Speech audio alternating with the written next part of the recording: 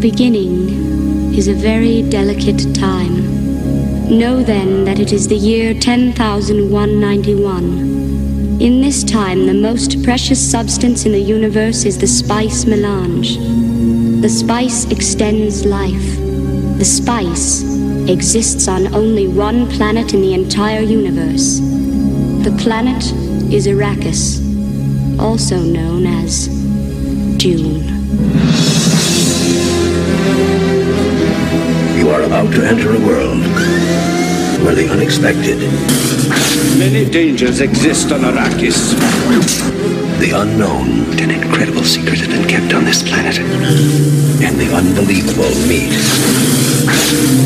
I see two great houses feuding. Where kingdoms are built on earth that moves, We have wormside the likes of which even God has never seen. and skies are filled with fire. The prophecy which will cleanse the universe and bring us out of darkness. Where a young warrior is called upon to free his people. A world that holds creation's greatest treasure. He who controls the spice controls the universe. And greatest terrors. A world where the mighty This is genocide. The deliberate and systematic destruction of all life on Arrakis. the mad, I will kill him! I will love you forever. and the magical Father, the sleeper has awakened. will have their final battle. Long live the fighters!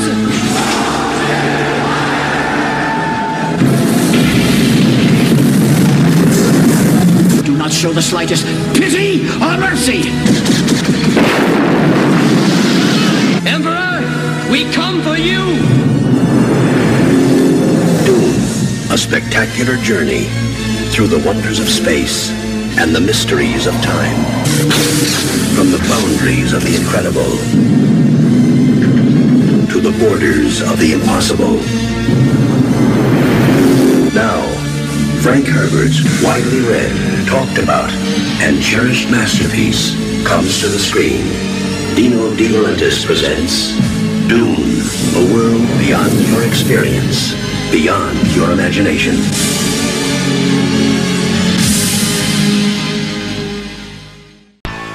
The following podcast features topics discussed by geeks or under the supervision of nerds. Accordingly, Geek Life and its producers must insist that no one attempt to recreate or reenact any of the topics or bad impressions performed on this show.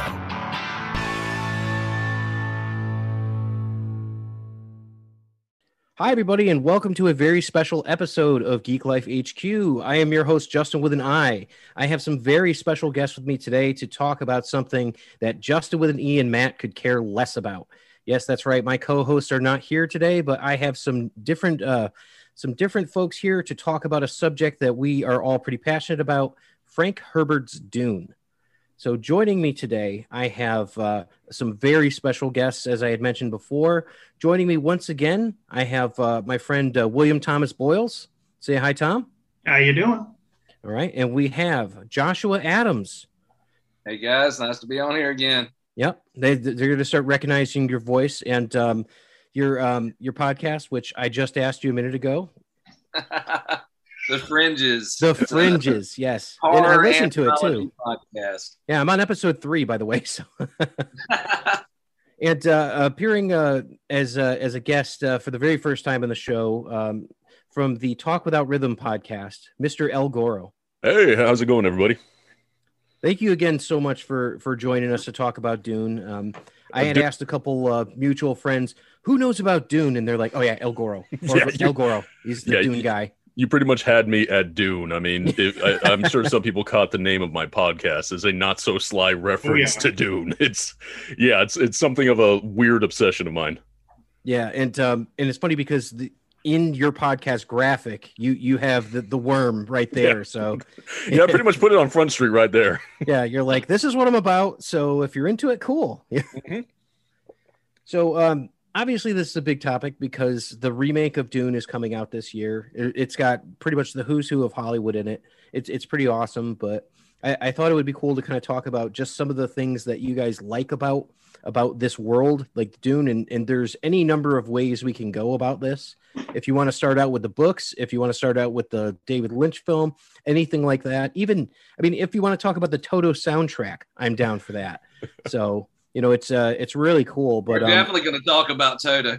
Yeah, absolutely. Oh yeah. What about, man, just kind of how did everybody come into Dune? Because like I know it's this big sprawling thing, but everybody probably came into it in a different way. So like that's a great place to start, my friend. Yeah. Well, why don't you start then, Josh? How did you get into Dune? All right, so for me, it started with the movie, or the David Lynch film, but not like the way that most of you probably came to that movie. I had an older cousin who, you know, back in the VHS days, if it came out on video, he had it. But like his interests were really widespread, and he was the only person I knew that would track down like alternate versions of films on VHS. And he had this, it seems like it was a 4-hour work print of Dune. And he invited me over to the house. He's like, you got to watch this movie. And so my first experience with Dune was this enormous work print of the David Lynch version when I was like 9 or 10. And it was so weird and it disturbed me, but it also like, there was something about the aesthetic, and it was seeing Captain Picard and and Agent Cooper, you know, in that other context. I don't know. It just as a 10-year-old, you were really into Twin Peaks.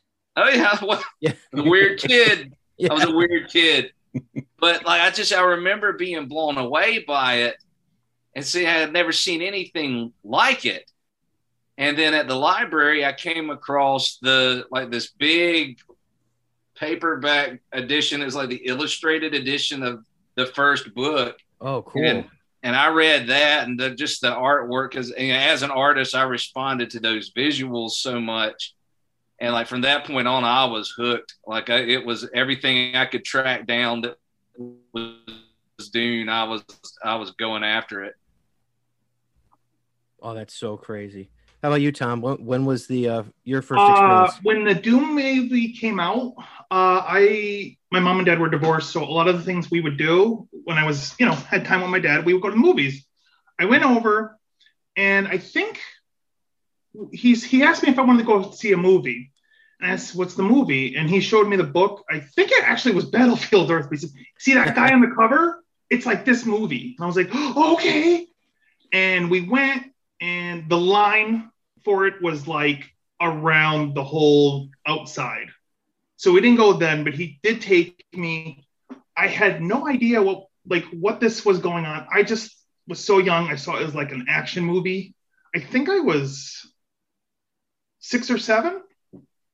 Yeah, that makes sense. And yeah, I loved, Patrick Stewart and stuff. And it's one of those movies I loved as a kid and just didn't understand any of it. And now looking back, I noticed about how the movie was so bad that the director took his name off of it. Like you'll see Alan Smithy for a director. Yeah. And I watch it and I look at it and I'm like both horrified and still amazed by it. Like just... It has ugly parts to it for sure. Not as much ugly. It's like when he talks in his head, bits were like annoying. Now that I know the book and I've seen, the miniseries and stuff, he was a good Paul Atreides, but like just there were some bad mistakes. But I still think it was a great movie. It's one of those that was horrible but still great. And then that brought me on. And then when I started reading, I got into the Dune stuff. And then Sci-Fi Channel made the remake Dune miniseries, which I thought did a much better job of explaining characters. And also just the Children of Dune, I thought explains the whole storyline at the very end. That's the reason I love it so much. I'm not saying it was a great, thing, but it just brought up all the subjects of like what Dune is about. They were supposed to keep going with the miniseries, but Sci-Fi was changing, their brand. And they have. I mean, they've shifted gears for... big time. So, and I mean, this was 20 years ago at this point, just about. I think it's like maybe 18, 19 years ago that was made. Mm-hmm. Mm-hmm. So, how about you, Mr. El Goro, there, about your first experiences with Dune? Yeah, my experiences were actually very similar to Josh's as he was describing it. In my case, it was through my father that, much like Josh's cousin, he had an extensive VHS collection, all of it pirated. You know, he was the bootleg king, just stacks and stacks of these recorded VHSs. And I'm also a child of divorce. So when I would go visit my dad on weekends, he would pretty much just leave me to my own devices in his VHS collection.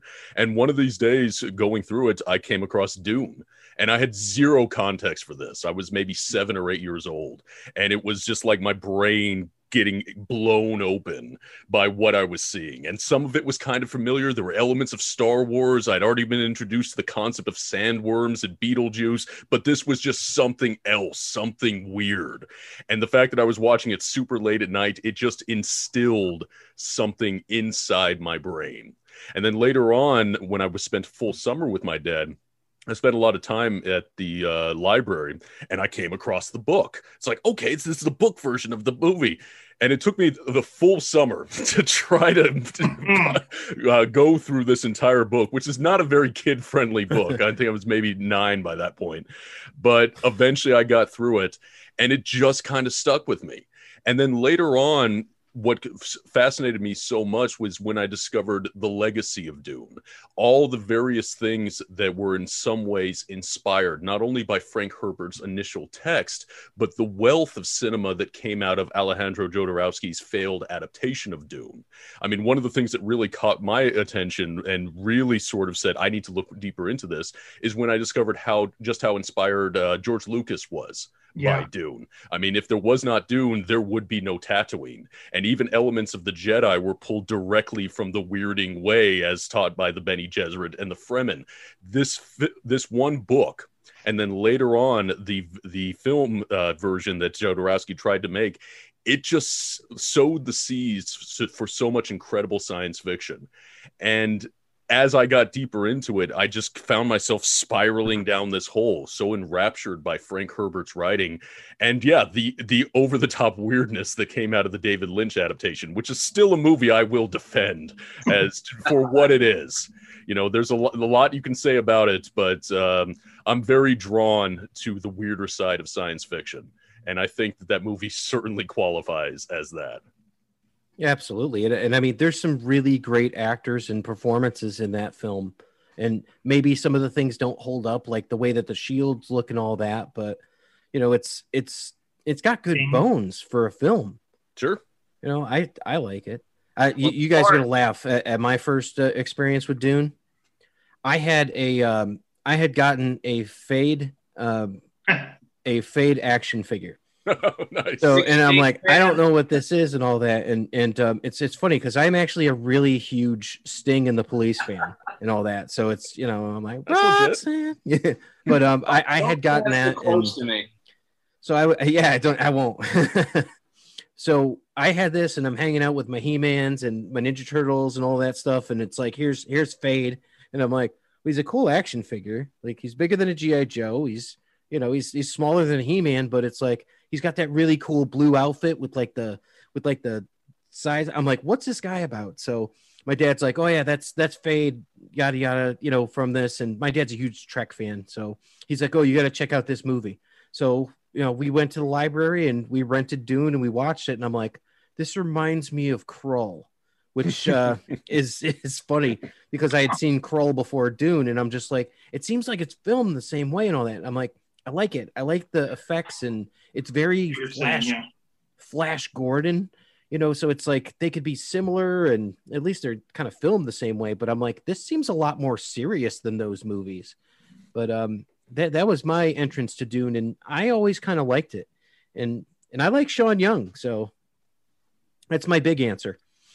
It's such a weird time. Like, you had these hard R-rated movies with like really graphic content, but they made toys for all these RoboCop, Aliens. It was like the McDonald's era. Like that was where they were making toys before a cartoon or something that came. It's like, how can we get this out more? Oh, let's make a cartoon around the toy. Uh-huh. Yeah. Yeah, you had Were like there ever any plans to make a Dune cartoon, do you think? I'm sure I'm sure somebody thought of it because there was at one point an animated series thought up, but it had never gotten off the idea plan. Yeah. But I mean, if you actually read about the making of the David Lynch film, I'm not going to say his name right. Jordan Aronofsky, the visual guy. Alejandro Jodorowsky. Yes, thank you. They showed what he wanted originally in the movie. Like he wanted the Harkonnen to be very, I guess, sexual-like, the buildings and kind of Giger-esque. Well, he actually got Giger to do all the designs. Exactly, yeah. And the Harkonnen. So all of those very phallic imagery, that sort of airbrushed hellscape that Giger was so known for, that was the look that Jodorowsky wanted for the Harkonnens. Can you imagine if that would have been, it's already an R-rated, and the kid, heck, we were all less than 10 when we saw it. It's like, oh my God, what's he doing with his mouth? Well, this is a correction. The Lynch version got released with a PG-13 rating. It was one of the first ones since it came out in '84, same year as Red Dawn. But I mean, but what kills me, that even though it has that PG-13 rating, it is a pretty heavy movie. And even if you remove the content, the pace of the film, the ideas of the film, they're not exactly child-friendly. Weird child like us will respond to it, but it's not something that most kids are going to respond to in the same way as Star Wars. Like the fetus bit, with Alia being pre-born. Yeah. What's that baby doing? But they tried their damnedest to position this as the next Star Wars. It came a year after Return of the Jedi. It came out with a huge amount of press and tie-in merchandise, the action figures. They were convinced that it's like, okay, Star Wars is this thing. Dune is this megalithic entity in the world of science fiction. We're going to out Star Wars. And then they put forward this movie as the one to compete with Star Wars. Do you like it better than Phantom Menace? I do. I mean, I honestly do. Yeah, same. And what's bizarre to me is that you got a book that sold like 20 million copies. It's one of the most just best-selling sci-fi novels of all time. You have a movie that was at least to some degree successful, and yet Dune is still fairly obscure. And there's still a lot of people that don't know what it is, have never heard of it. You say it, they think you're talking about Dune. Like, that's the one with the rock, right? You know what the problem with that is that it came out in the 80s, a time before the internet, a time before you were still calling people. Cell phones weren't even really there.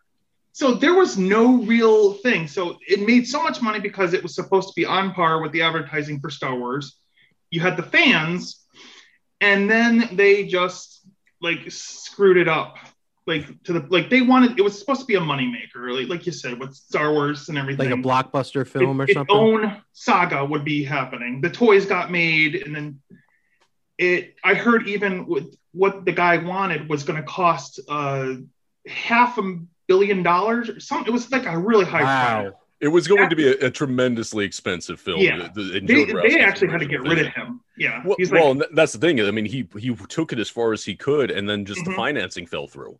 Because he was doing this as an independent production, and then eventually it landed in the hands of De Laurentiis, who handed it off to David Lynch.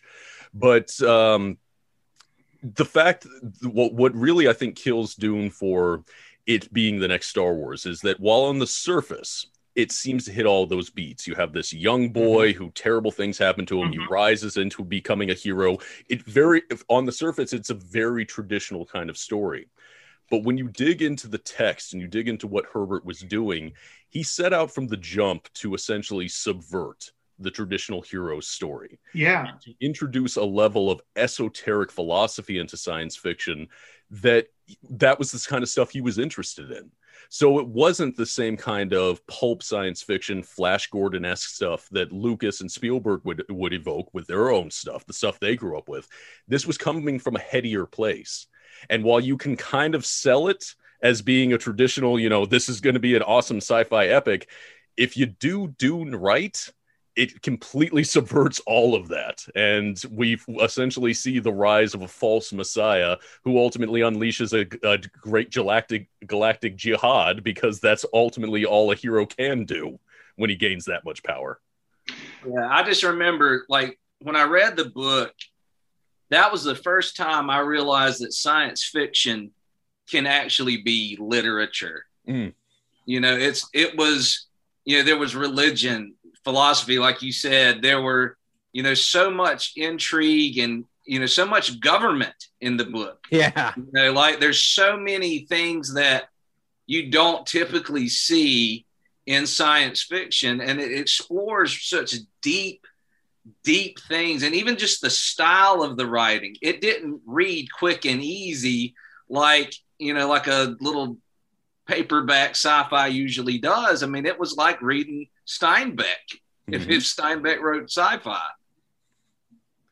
Yep, which is why I actually end up returning so often to that original Dune book. I mean, even today, it can take a little while to sort of get my brain into the way Herbert writes.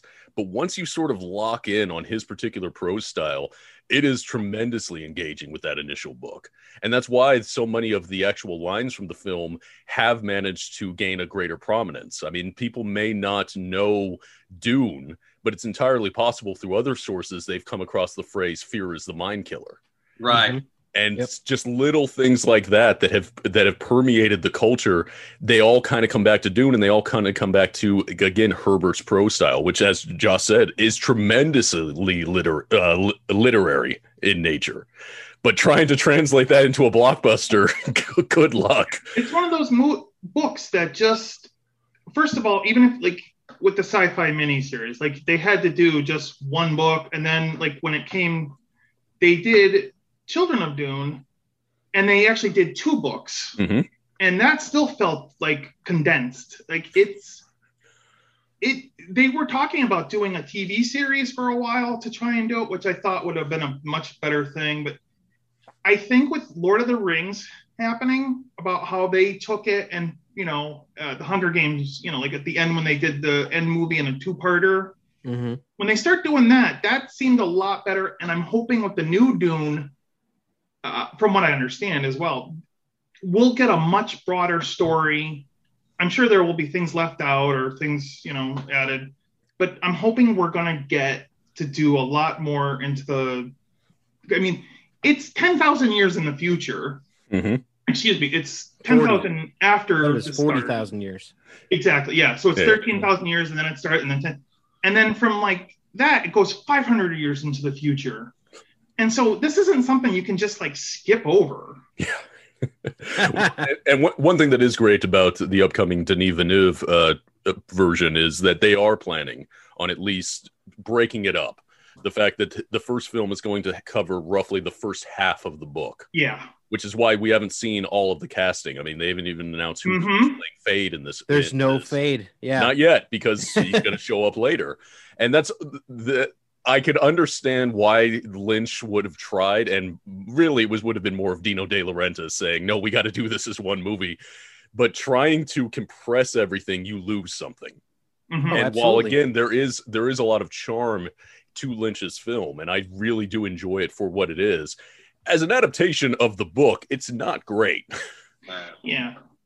Well, speaking of, you don't get to like characters in the Lynch film, because it's like they're in, and if you didn't have Patrick Stewart there, you wouldn't really care about the character that he's playing. And like Leto Atreides, I don't even know. Like, he's just there for like 5 minutes, and you have no build up to it. It's like, why is he great? Because he saved one spice collector? I'm like, does his wife like him? Does she not? Are they even going to talk about like how he's supposed to act like she's the traitor? Nothing. I'm like, what's going on? Yeah, they kind of left out a lot of the story of how Paul became himself. Like, Leto had actually a son and a wife before that, but then his wife killed his son in an assassination attempt. So that was left out. But you're getting into territory that'll piss off. Okay, so I'll leave that out. But still, because that's stuff that came later that wasn't written by Frank. Yeah. Okay. So I don't care as much for the expanded stuff. I knew I should have left it out. Okay. No, it's fine. It's fine because I'm actually one of those weirdos that has read every single one of those books. They're not great. No, they weren't. Yeah. They turn it into more of a traditional pulp sci-fi. Yeah. That's the best way I could describe them. And they're entertaining in their own right. They're not what Frank wrote. Mm-hmm. But at the same time, I'm not nearly as hardcore as some Dune fans that will just refuse to acknowledge that they even exist and come down the throats of people. Oh, okay, that's There's Josh. one. Yeah, all right, yeah. Well, I think the interesting thing that I did in my research about this, I wasn't sure of like how everything started with the spice and all that, and the piece that they were saying, and I've not read all the books, guys. But the piece that they were saying is that Dune exists in a world that is devoid of smart, intelligent machines. Mm-hmm. So to me, it's like they saw Skynet coming, and they said, "No, we're not going to be part of this." So I can only imagine that this was somewhat influenced by Isaac Asimov and all that in terms of his work. It was you're trying to go in a different direction. Skynet happened for them. Yep. Yeah. Okay. That what happened is that That's why I have you guys here to yeah, way in the future. We become all complacent. We're settled all around the universe. We're lazy. We let machines do everything for us. Oh, so it's Until Wall-E. some guys come along and be like, yeah, it's Wall-E. I'm going to change these machines so they'll enslave you. And then the machines turn on those guys and become the machines, Skynet, trying to destroy humanity. That's when we overthrow them, we win them. And that's when it becomes where we will never have Skynet again. And that's one of the try things. And survive in this universe now that we don't have computers almost. We go out and we develop our minds and bodies on a genetic level. There were some elements of like Ixian technology. That's, I guess it's, companion novels or, side novels if you want, but we had to use our minds. We had to basically put a human into a starship so it could go across the universe instantaneously because we couldn't build a navigation machine, and then like the Bene Gesserit, that's how this whole thing started, is everybody wanted to have control because they didn't want to be controlled. Yep. And that was something that Frank Herbert was very keen to introduce with Dune, is that he wanted to make a science fiction world that wasn't reliant upon traditional science fiction tropes. So at that time, that meant no aliens, no robots, no lasers. And that's why they have the introduction of the personal shields and thus the reliance upon actual hand-to-hand combat. And also bladed weapons. Yeah, bladed weapons and everything. Again, a great line from the book. The slow blade penetrates the shield. It's a tremendously quotable book. I love that. But it was him essentially doing science fiction without being reliant upon the tropes of science fiction, trying to do something new. And he also did so well at it, too. Very much so. And fitting in with his own personal philosophy about the idea of continual human advancement, that it is incumbent upon us to constantly be pushing forward, and the ways that can be done. And also the means that certain organizations will do to essentially force humanity down certain paths, whether it be the path of the Kwisatz Haderach that was devised by the Bene Gesserit, or also the mechanisms of control that is introduced by religion. Herbert was incredibly cynical about any sort of authority, and that is so permeated throughout all of Dune. Even when his hero becomes the God Emperor, well, he becomes the Emperor. The God Emperor was his son. It's shown as not a great thing. As soon as you get to a certain level of power, corruption is inevitable.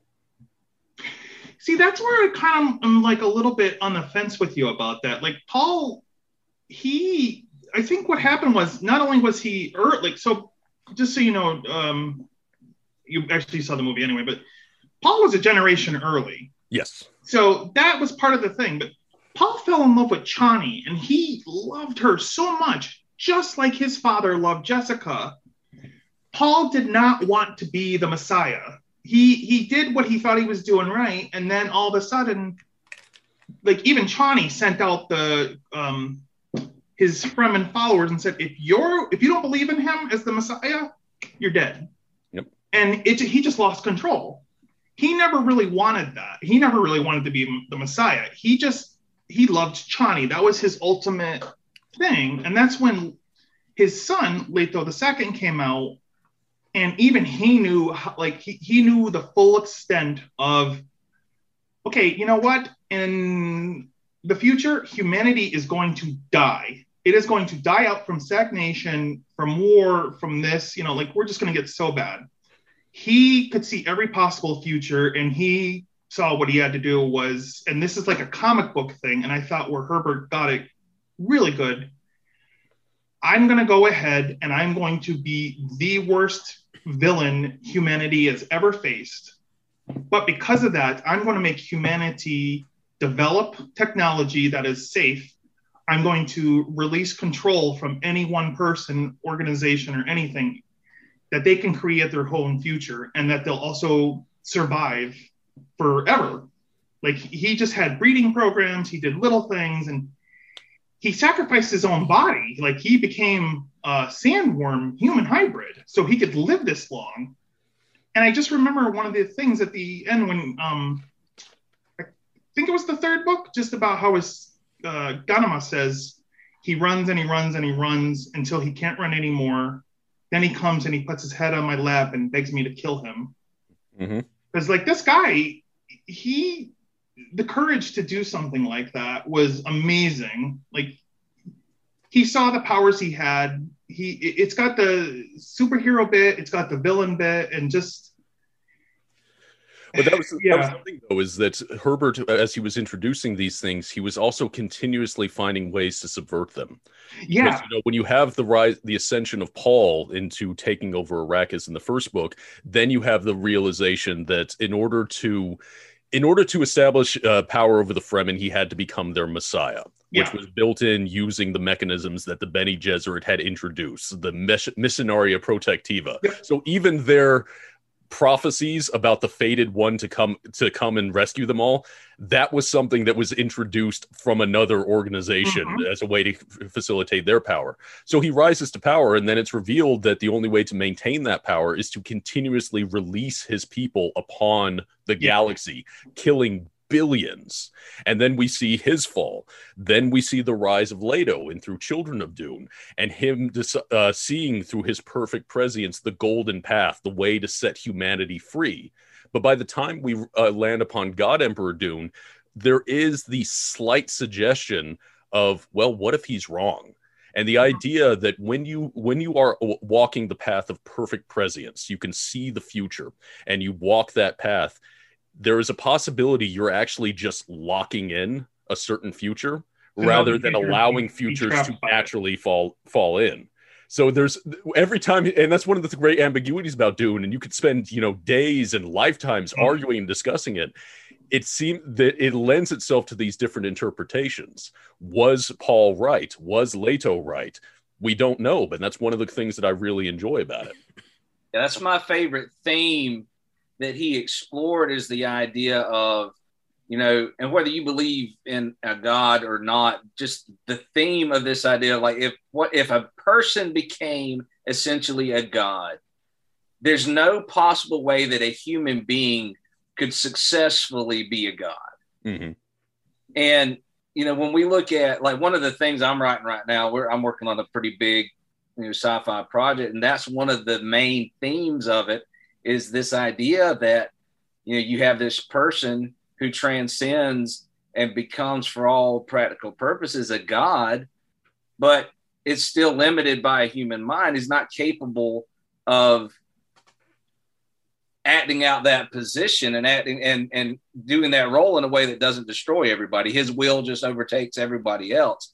And I think that's what happens with Paul and with Leto, is that, they think, there's a golden path here and I'm preserving that, when in fact what they may be doing is just creating it, and, you know, as they go, and maybe that isn't the only path, it's just the path of their will, and their will is too strong to ignore. I love that. So with that, I'm actually going to bring up one. I know I said I wouldn't do the side books, but because you no, it's fine. He said no. Josh did it perfectly. It's kind of theorized that Paul wasn't the Messiah. Then it turned out Leto wasn't the Messiah. And then when they go further in the future and stuff, the scattering and all that, they said that Duncan Idaho was the true Messiah because he wasn't just born and given powers or born with the powers. He had been a Golem. So he was being cloned for hundreds of years. Yep. 1,000 lives, 1,000 deaths. Yeah. So he was like, he had the experience with him, but he still wasn't the Messiah. He was probably the closest to it, though. Mm-hmm. And that's entering into territory that maybe it's entirely possible is what Herbert intended. And just to open it up to Justin, since you don't have a background in the books, when Herbert was writing his books, he published, how many did he do? It was 6 books, from Dune in 1965 to Chapter House Dune in 1985. Now, Chapter House Dune ended on a cliffhanger. The story was not resolved. And for a long time, that was it. Frank Herbert died. We weren't going to see the end of the story. Then enters into the picture his son, Brian Herbert, along with science fiction author Kevin J. Anderson. And the story they told, and again, there's going to be people that say this is complete bullshit, that they simply made up this story. The story they told is that they found Herbert's notes of what he wanted to do for the next book after Chapter House Dune. And they were planning on using those notes to finish the story. But before they did that, they went back and wrote some other books because they figured by the time the 90s had rolled around, people had forgotten Dune. So they had to reintroduce people to Dune. So they wrote these other prequel books to the story and then finally ended the Dune story with the Hunters of Dune and Sandworms of Dune, which were ostensibly based off of Frank's notes. So that's why when the story of Duncan, it might be a Frank invention or it might be a Brian / Kevin J. Anderson convention. Nobody really knows. Some people are very cynical about what those guys say. So nobody really knows. But to me, I think I actually do think that the path of Duncan is somewhat in keeping with, it's much more in keeping with Frank's vision than some of the other stuff that feels more like the stuff that these guys just made up. That kind of stands out to me, and again, I'm not the laureate on this. You guys are, but stop me if you think I'm off base. But this goes back. If anybody's aware of like the English scribe Chaucer, and he had something called the Canterbury Tales, in which he would talk about like certain characters, and he would kind of have like a little sarcastic dig at most of them, but there was a few that would they would kind of not have that sting to them, like the yeoman or the soldier, something like that. And that's kind of what it reminds me with Duncan from what you're talking about, on how he is kind of like this everyman where it's like everybody likes him and he seems to get by in the movie, at least from what I've seen. It's like Duncan is like the beloved character who could do no wrong. Yep. So I'm like, maybe he was really grooming him, kind of like the Han Solo versus Luke Skywalker. He's not the chosen one, but he's the cool one everybody likes. He's like your cool uncle. So maybe there's some credence there. And the mechanism for Duncan, at least in Frank's books, I mean, he was brought back as a Gola, a clone of himself, due to fan appreciation. Because when Dune was originally published, it was released serialized in, I forget which magazine before it was put out. Like Omni. It was more like Weird Stories or something like that. Yeah, it was one of the pulps. Yeah. And when Duncan died in the serialization, the fans really liked his character, so Frank brought him back, and then he kept coming back. And then one of the things that Duncan has throughout the series is sort of that everyman quality, the kind of the voice of a quote unquote regular person who could essentially call the Atreides on their bullshit.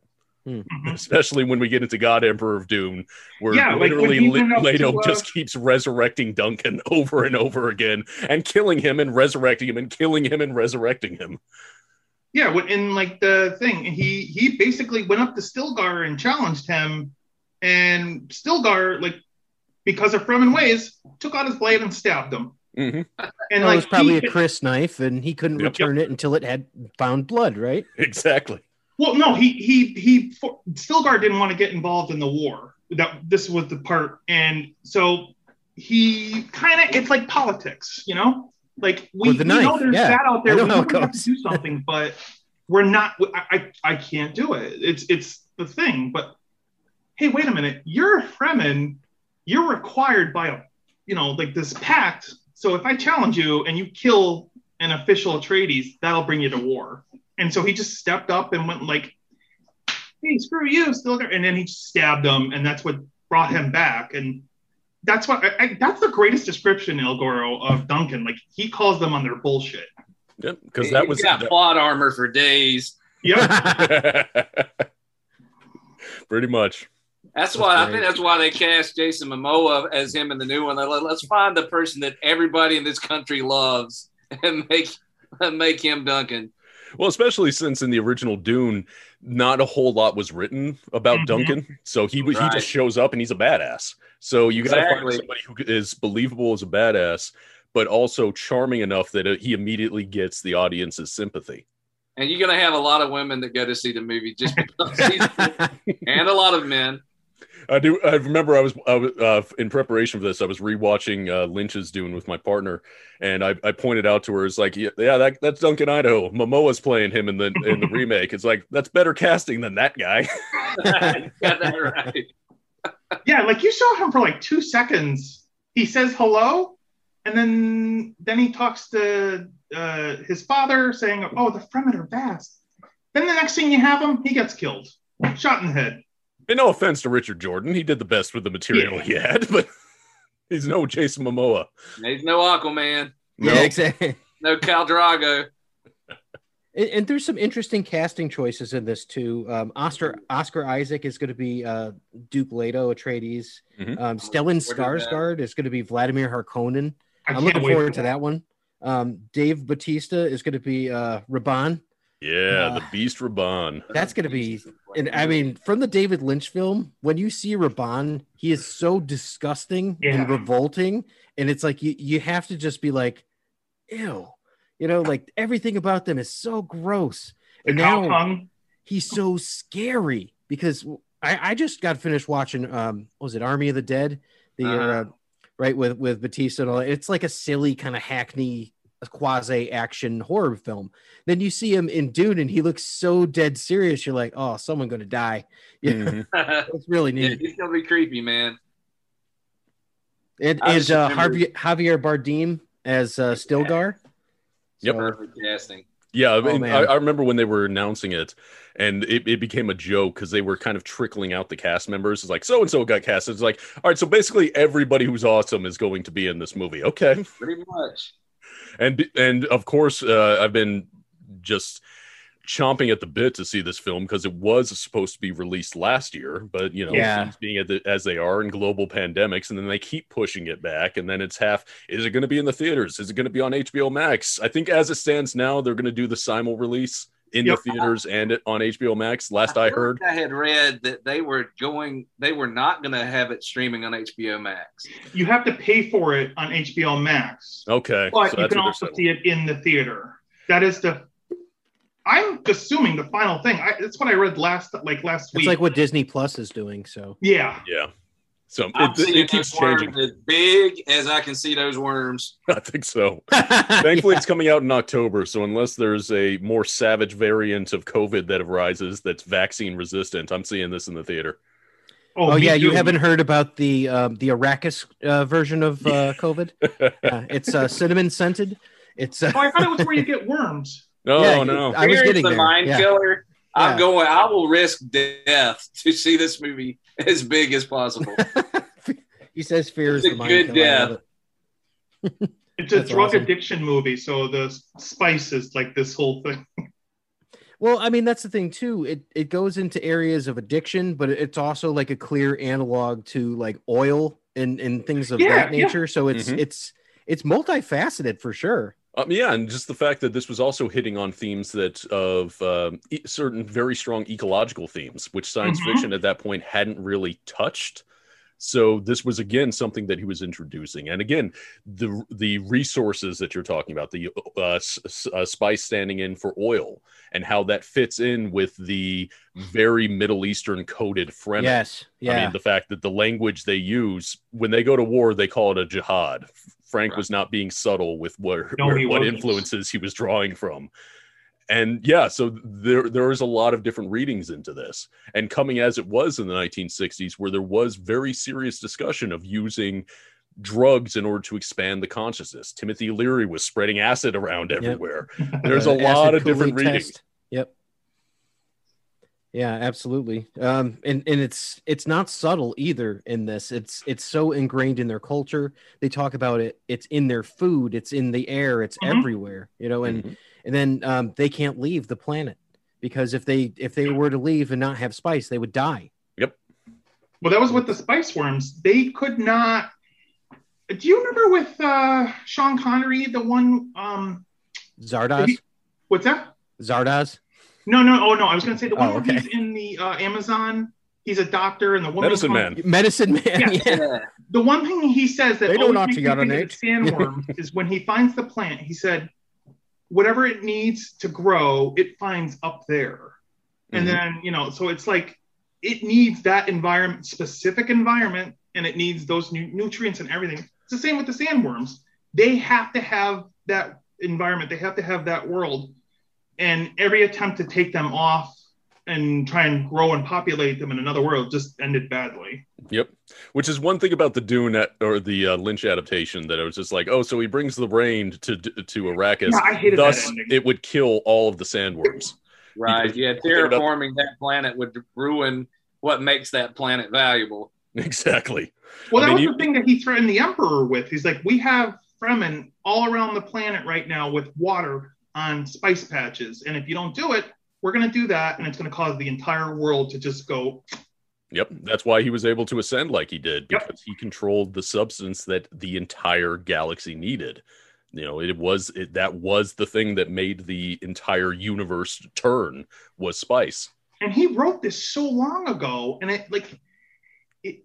when you say about oil and spice and stuff, it's just, he wrote it so well saying about this. He was one of those great authors who saw what humanity was like kind of becoming and then wrote this story system, and just, he did such a great job. Mm-hmm. And for the movie though, when you said Javier, or I can't say his last name. Bardem. Yeah, he's always the bad guy. I cannot wait to see him as a good guy. He's just like, he's great. Yeah, he's a charismatic sort of character. Mm-hmm. I've seen him in a lot of different movies, not just the ones where he plays the bad guy, but obviously No Country for Old Men, and the was it a Dead Man's Tide or something? The last Spectre too. Yep, Spectre. Exactly. He was good in that too. Mm-hmm. But I mean, he's been in Skyfall. Yeah, Skyfall. That's the one. He's been in other stuff where he's just really compelling, and he's got a great dramatic presence about him where he's soft spoken, and I can only imagine he's going to be mountains better than the original Stilgar, because that's my least favorite part is he will come to us and he will dress and know our customs as his own, and I'm just like, he's just literally like giving this soliloquy over here. And it's like, hi, I'm Paul. I'm just hanging out right here. Oh, no, the guy giving that soliloquy, because that was Max von Sydow. Yeah. And that was Keyes. The Stilgar too. But Keyes was great in that. Well, it's Max von Sydow. You can't begrudge him. He's good in anything he's ever done. Now, the original Stilgar was Everett McGill, the dad from People Under the Stairs. Which one had the 70s corn beard? Yeah. Which, you know what, if you're a desert people, it's not like you're going to go around shaving. It's a nice sand protection. I get it. It's funny because there's notes of that character in J.R. Mormont from I can't think Game of Thrones. He reminds me so much of Stilgar a lot of times, where he's just over there like he's like, no, she knows better than to do this, because, and I'm like, yeah, he's talking like Stilgar. Yeah. It's so funny. No, the stone sickness, if it takes you, then okay. It's like, and there's fun ways to do that. And I do think in Game of Thrones, they do that in a fun way. But this one, just in that David Lynch movie, that bothered me so greatly. I'm like, let him talk. You don't have to narrate it. It was again, trying to find a way to tackle Herbert's language, which is probably to be the hardest, because he does not write how people talk. That's not his style. And that's what I hated about the Lynch film, is that when they did those voiceovers, like, that's not what that's like supposed to be. Yeah, Yeah, but I mean, and to Lynch's credit, though, he is very devoted to the people he likes to work with. I mean, he worked again with Everett McGill on Twin Peaks. Yeah. And what's his name? Jack Nance was in this movie from Eraserhead. So he likes bringing back his guys, but not necessarily putting them in the parts where they would be best suited. I had written down. I was like watching the film, and I'm like, "Is that Brad Dwarf?" Yep. And then I'm like, "Is that the German guy from Monster Squad?" It was. Yep. I couldn't remember his name. You probably know his name, El Goro, I bet. Oh, yeah, I know who you're talking about. I forget his name though, but yeah, he was one of the Harkonnens. You gotta do the thumbs up at the end. Yeah, I don't think he made it. So I don't know. Yeah, but it's interesting. The effects in the movie were pretty decent. The effects in the sci-fi one, at least in the very beginning part, like the part one, not really great. By the time they got around to James McAvoy, and you're saying when he was the crossover with the worm, those were really cool. And there's shades of that character in his performance as the Beast in Split. Mm-hmm. When you kind of watch it, you're like, I've seen this before from him. Yep. And that's where I saw it. That's pretty interesting. And McAvoy did a good job. Yes, he did. He's a good actor. Even in a bad movie, he's a good actor. Mm-hmm. Yeah. I got to say, it's impressive to see that he really kind of polishes up, and since then he's gotten so much better. But it's just like all the scenes that he was in, it's like, yeah, this guy's gonna be huge. Yeah, you could tell. And you mentioned earlier, Game of Thrones, but like there would be no Game of Thrones without Dune. I'm positive you're right. I could say that, yeah, absolutely. Yeah, I kind of want to say there would be no Lord of the Rings almost too, because Lord of the Rings came out before. Yeah, that predates it. No, I meant movie. Oh, the movie. Okay. Like they saw what happened, and they learned kind of like, okay, this isn't a movie we can tell, or excuse me, like a book we can just tell in one movie. Yeah. Peter Jackson couldn't make this movie. I'd say that. This Dune wouldn't be a subject that Peter Jackson could dig into. I don't think. And it's also too, like, I also think too, it's finding the right actor to play that character. And with Lord of the Rings, like, could you have thought of anybody else to play Gandalf? Like, just an old man, just. They originally wanted Sean Connery, but Connery passed on it. I would not have seen. Just like he passed on The Matrix. Yep, which is why he ended up doing The Extraordinary Gentleman, because he's like, well, these science fiction kids movies are doing well. Let's do this one. Oh, poor Sean. It's funny. That's a guilty pleasure film of mine, The League of Extraordinary Gentlemen. Oh yeah, I will watch the crap out of that movie, and then I'm like, yeah, you got La Femme Nikita, you got Sean Connery, you got Lestat the vampire, you got everybody in here. So I don't know. I'll watch that's a cool that. movie. Curiously enough, that actor, and I forget his name, was it Townsend? Yeah, the one that was married to Charlize Theron. Yeah, he was supposed to play Aragorn initially. Mm-hmm. Are you serious? Yeah, he had to drop. He had to drop out like really last minute, and then it was the pivot to Vigo. But he was all set to be him. Wow, Vigo's so iconic in that role too. I couldn't even picture Stuart Townsend doing that. Yeah, that's crazy. I didn't know that. That's great. Yep. That was God stepping in and saying, I'm not going to let that happen. It's like, hold on a second. Did you see Carlito's Way? Because we got a guy. It's literal Deus Ex Machina. Yeah. And that's actually, that's one thing I really, speaking of casting, that I'm really excited with the new version of Dune, is the casting of Timothy Chalamet. Yeah. Paul, in that we're finally going to get a Paul that is the age he was supposed to be. Yes. Because Paul is supposed to be very young when this is all going down. The book opens, he's like 14. Mm-hmm. And he's all of maybe 16, 17 by the time that he ascends into the position that he is. I mean, I really enjoy Kyle MacLachlan, but it's not exactly... It's not the book version of Dune. The fact that this is most of it essentially be a child. Mm-hmm. It's like when I was watching the old Sony Spider-Man movies. I'm like, why is Peter Parker? And why is he 30? 30-year-old in high school. Hello, another kids. guilty pleasure. That third movie, any part with Sandman in it, I absolutely adore. But it's not a great film. No, And it's not. every time Tobey Maguire cries, I want to shoot him in the face. Yeah. Do you ever look at your screen and just go, Muad'Dib? Yeah. Muad'Dib. Yeah. My name has become a killing word. It needs Muad'Dib. Yeah, it does. Oh, man, that's great. Got a disease, and the only cure is Muad'Dib. That's Need more fantastic. sandworm. Oh, Look, man. I kind of like the sandworms, but you know what? I need a little bit more rhythm. Well put. Okay. So I guess in terms of this for the new movie, is there anyone that you could see Christopher Walken playing? The Emperor. I could see him as the Emperor. Yeah. I've got a plot to take care of the Duke. Hey, I'm a worm here. He's a worm. No. Okay, so remember at the end of the David Lynch one when Vladimir Harkonnen gets thrown into the sandworm? Mm-hmm. You can kind of have that happening, and all of a sudden, like, Christopher Walken's face pops out of the sandworm and says, hey, yo, come here. But he's got to look like he did in that movie Envy with like the crazy long hair. And, Yeah. Oh, yeah. Or from Batman Country Returns. Bears. Oh, Max David Shrek. Spade Yeah. movie. Oh my God, his hair in that movie. Yeah. Man, I love Batman. I know we're not talking about Batman. Joe Dirt. That was it. Good Oh, yeah. Lord.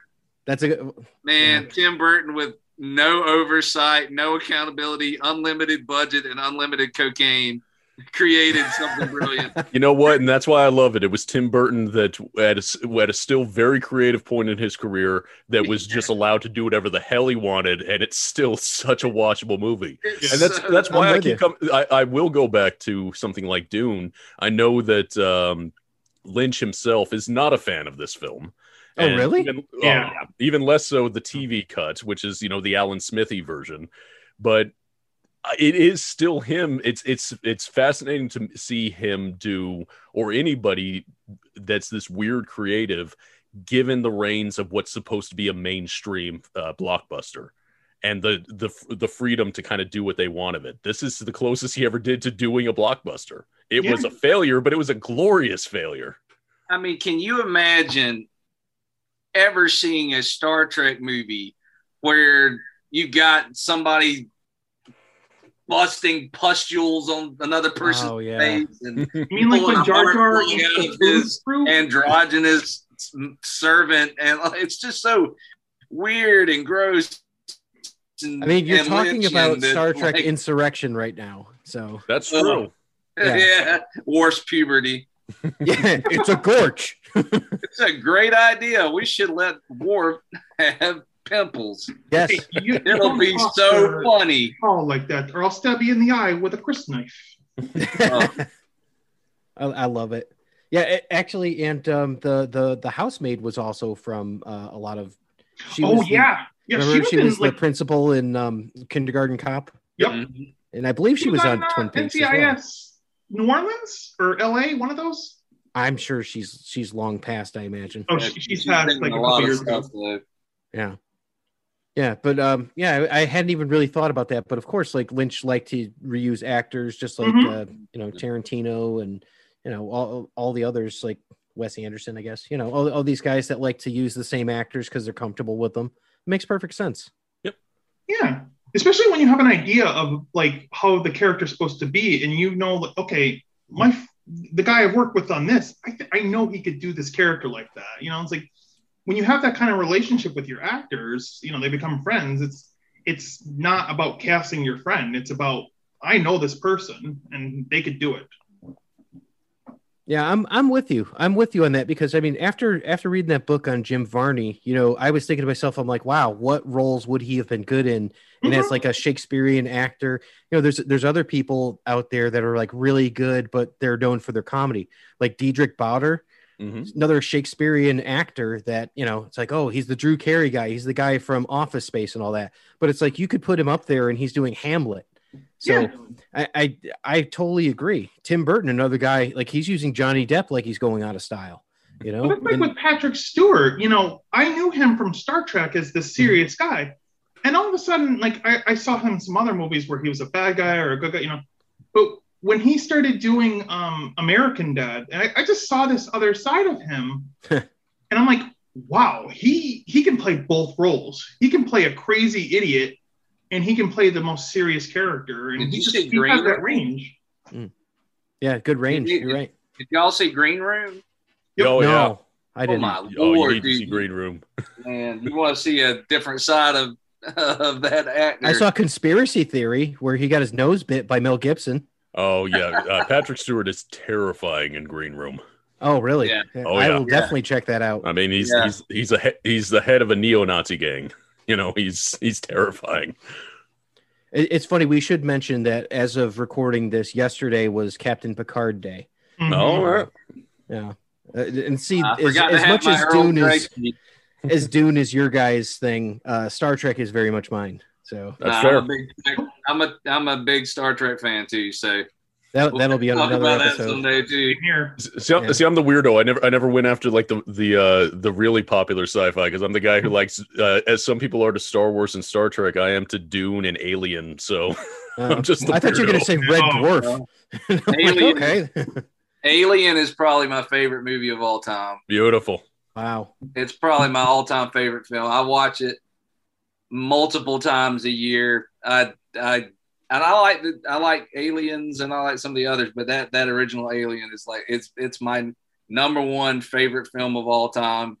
Yep. Followed closely by The Thing. And another film that has its roots in Dune. Yeah. Because, I mean, if you've ever seen that excellent documentary, Jodorowsky's Dune, talking about the dissolution of that film project and all the different films that it inspired, because Dan O'Bannon was brought in as the special effects guy on Jodorowsky's Dune because of the work he did with Carpenter on Dark Star.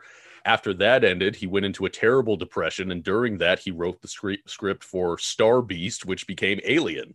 And it was his working on Dune that brought in Giger to the project because he had seen what Giger had done for Jodorowsky. So it's all these little things that permeate into so much of the stuff that I love. In many ways, they can be traced back to Dune. And you didn't even know. Yeah, I didn't know. For the longest time, I did not know. I just want to ask you guys one question. Yeah. You know, with a lot of like movies that get remade like this, there will be times that you will actually see a previous actor come back in a just an on-screen role for like 30 seconds. Mm-hmm. And I'm curious, what do you guys think? Is there anyone that they could bring on as some little thing in the new movie? Like maybe having Patrick Stewart in there as like this. I'd like to think that in any movie there's a place for Kyle MacLachlan. You know, you could put him pretty much anywhere. You know, same. I mean, if they cast him as the Emperor, that would be an interesting choice. Oh, that would be cool. Ooh. Yeah, that would be neat. Why did you do that? Oh, yeah, in my mind. I didn't see a casting for the Emperor. Did you? He hasn't been done yet. He hasn't been cast yet, so it's still a question mark. And you got to figure he's in the film, right? Oh, he is. Oh, he's definitely going to be in the second one, because that's where the Emperor is actually on stage during the siege of I forget the name of the city. Anyway, when he bust back in, yeah, I think it was Arakeen. Yeah. Okay. So I knew something. Yeah. There you go. So I hope they bring back Virginia Madsen. That's my hope. Choice. So you know they'll throw her out there. I liked her in pretty much everything I've ever seen her in. She actually has less of a role in the she book. has no lines. Yeah, she has almost no, like she was kind of brought in for the film mostly. So yeah, and with the mini series, she was brought in and had a much bigger role than she did in anything. But they could do something obscure like Alicia Witt. They could bring her in. That would be fun. And I mean, a lot of these people, it's not that long ago that so many have passed, but they could go with Sting. That would be fun. Sure. Yeah. Big Sting. There were jokes about like I thought where he could play.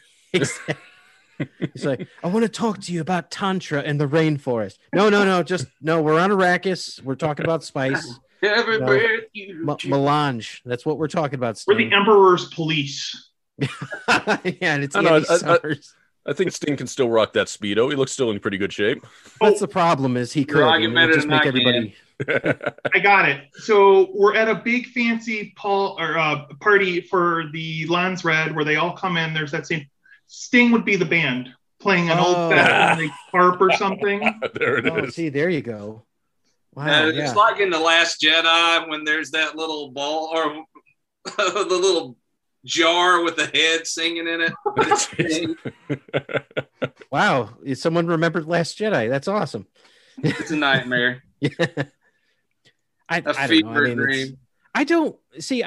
Guys, I'm a Star Wars fan, but I'm a casual Star Wars fan. I don't hate any of them. I didn't like Rogue One, to be honest with you. But like, other than that, it's like I casually like all Star Wars. And that's where I'm at. Ultimately, if it's Star Wars, my threshold for enjoying it is very, very low. Yeah, it's pop a lightsaber. I'm probably going to be content. Yeah, it's not smart. It's not a smart franchise. Like, it's not something that I'm deeply like, oh, it's got to be a certain way. As long as I've got a certain aesthetic. That's like The Mandalorian I've enjoyed just because it felt so like the good. old ones. Yeah, like when you say franchise, that's what it is. And I was the biggest Star Wars fan. Like when the first book came out, and it's restarted the series, that's where I like clipped on and went for everything. And then Marvel bought it. And I'm like, no, I'm going to hate it now. I'm not going to watch the new stuff. And it's like, there's no way I could like anything. But, I actually like gave it a chance. And there are some cool things. I don't have to like every one of them. I don't. Yeah. Look at The Mandalorian. It created a whole new little pocket universe. And it's good stuff. I think it's great. I like looking at Tom's eyes when the reflection looks like he's on Spice because they're all blue. I was noticing that. Every time you went to that, but I'm an anime nerd, so I'm seeing Gendo Ikari over there. Good pull, man. Good pull. Well, his nose is bleeding, so. Okay, going back to The Mandalorian here, we had the premiere episode of season 2 was basically an analog to Dune's. Yeah, I would say Tremors, but Tremors obviously stole everything from Dune. But that was a complete analog to Dune. I haven't seen it yet. Don't ruin it. You are ridiculous. You haven't seen it yet? For what? It's season 2. Bob just gave me his code. Oh, you're terrible. You better leave this interview and go watch that. I'm gonna ruin so much for this guy. So hey, I'm a cheap bastard. What do you want? Apparently. So well, anyway, I guess we can't talk about it now, guys. But no, go ahead. Really, no, it's fine. I was gonna talk about it anyway. It's totally fine. Yeah, well, anytime that you're on Tatooine, you're basically on Lucas's version of Dune. Yeah. And that's where they made it very, very, very, very close. Yeah. Yeah, what did they call it? Some sort of dragon or something like that? There's a crate dragon. Crate dragon, yeah. I know Patsy would know. We're watching it, and I get like a text. He's like, "It's the crate dragon." I'm like, I have to look that up. Shout out to our buddy Pats of the Angry Dragon. It was a really great dragon. Yeah, it was so great. Great yeah, it was wonderful. But that's awesome. So I mean, any other things you guys want to touch on? Maybe something that is just for the fans, or something that keeps you coming back to the books. Anything else along those lines? I'm always. Oh man, I'm actually embarrassed that I'm sorry you didn't like Children of Dune. I just found that ending. It's one of my favorite endings. It got better as it went along. I'll say that. The beginning part of it felt like it wrapped rough. Everything up, and just I had so much sympathy for that character from just watching that. Like I read the books, but seeing him play that just did that for me, and I'm really hopeful for the movie. I'm hoping they're not going to over commercialize it or make it like this franchise thing. I want it to be told slowly and right. They got the right the action figures. To do it. Yeah, they really do. I mean, Denis Villeneuve. I mean, between Arrival and Blade Runner 2049. I mean, this guy makes beautiful science fiction films. Yeah, and I think that he can do it. If anybody can do it, it's him. And I'm really hoping that this will reignite people's interest in Dune, because as you said, for a book that was so incredibly popular, the fact that it has somewhat faded from the consciousness, even though, again, its legacy can be felt in so many things. Mm-hmm. I would love it for this sort of be, an awakening for a lot of people, to get them to go back and read some of the books and see more material out of this.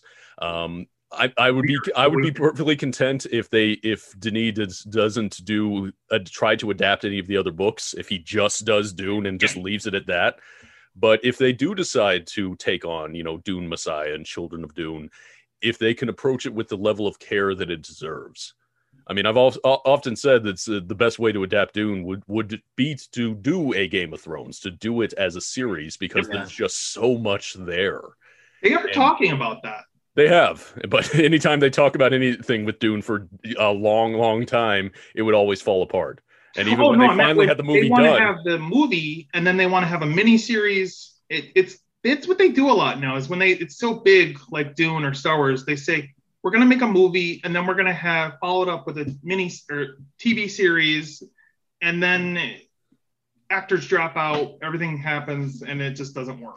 Yeah, I mean, I hope it happens. I really hope it does.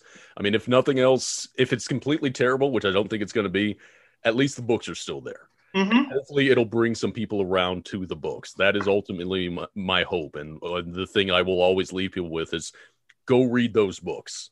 You can decide how many of the books you want to read. It's perfectly legit just to read the first 3. You don't have to go past that if you don't want to. If you do, it's perfectly legit to read the first 6. Or you could be a weirdo like me who's read all 19 plus of the damn books. Weirdos? With a new one coming out this year. Oh, wow. Yeah. Yep. Okay. That's, I'll leave an odd statement on something that made a lasting impression on me. Is, have any of you ever seen, we were talking about the toys earlier. How many of you have actually seen the sandworm, the Shia Hulud toy? Because it's definitely just a gigantic black dildo.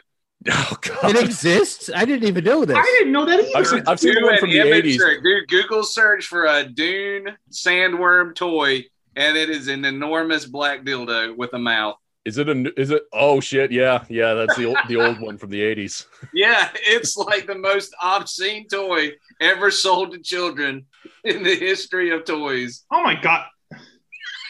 It looks like a fake turd with a mouth puppet. Oh my God! Yeah, that's not even subtle. It looks like the remember $150 the Stephen King movie where they crap the aliens out. Oh, Slither.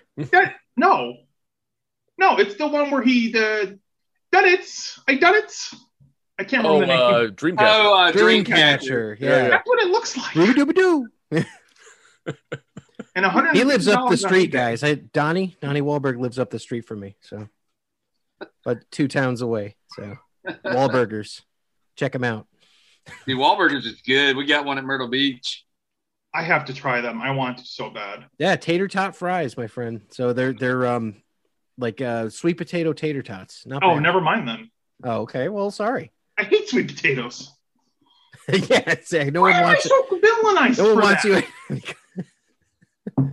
Tom, never getting invited back, Tom. Never getting invited back. I don't like sweet potatoes. I don't know what to tell you. What if I do racist? You got that's canceled. That's all they eat on Arrakis. That's why they're orange.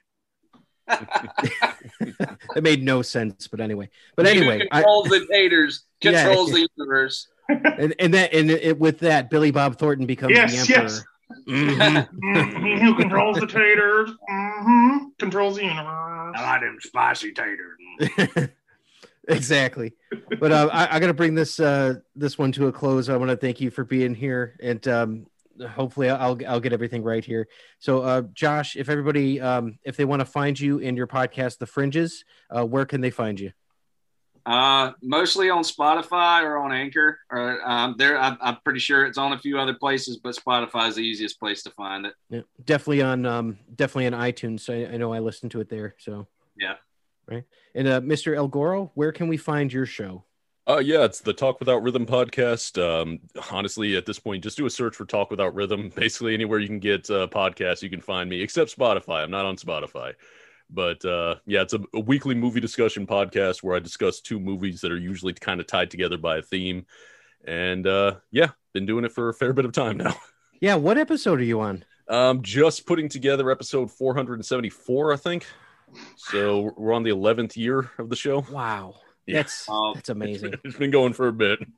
That's so great. And I imagine you must have done Dune on the podcast. I did. It was quite a few years ago at this point, but it's one that I wish that I would allow myself to go back and cover films again, because it was before I'd gotten really, really deep into some of the books. And so I was coming at it from a general fan, but a very uninformed fan perspective. So I'm really grateful for this opportunity to sit and talk about Dune, because it's something that I'm very passionate about now. Yeah, so thank you for that. I'm super glad to have all three of you. And Mr. Tom, where can we find you if people want to reach out to you on the old interwebs? At home. Okay, you're at home. That works. That's why I like to leave you for last, because you've got the most to say. So. I'm always open for discussions. I don't have any podcasts. I'm not that brave. I also tend to talk way too much, so I think it'd probably be best. Yeah, what the hell, man? That's ideal for a podcast, man. It's the people that can't talk that make terrible podcasters. Yeah, I agree. There's three of them on this show. There's myself, Matt, and Justin. The normal Geek Life HQ guys. But we'll be back next week with a regular show. This was just a special edition to get some interesting stuff that I like that they don't like. You can check us out at Geek Life HQ on Facebook, on Twitter, on Instagram. You can check me out on my podcast, Epic Tales from the Sewers, a Teenage Mutant Ninja Turtles podcast. And you can find us on the Epic Shells Facebook group. But until next time, I want to thank everybody for being here, and thank everybody for joining us on Geek Life HQ. Thanks, man. Rise and shine, my sinners. When Father Evil starts his day, he gets a little deadly. Deadly Grounds coffee has the richest, smoothest flavor you'll find anywhere. It's sinfully delicious. Once you go deadly, you never go back. Order yours at getdeadly.com. Coffee's so good, it's scary.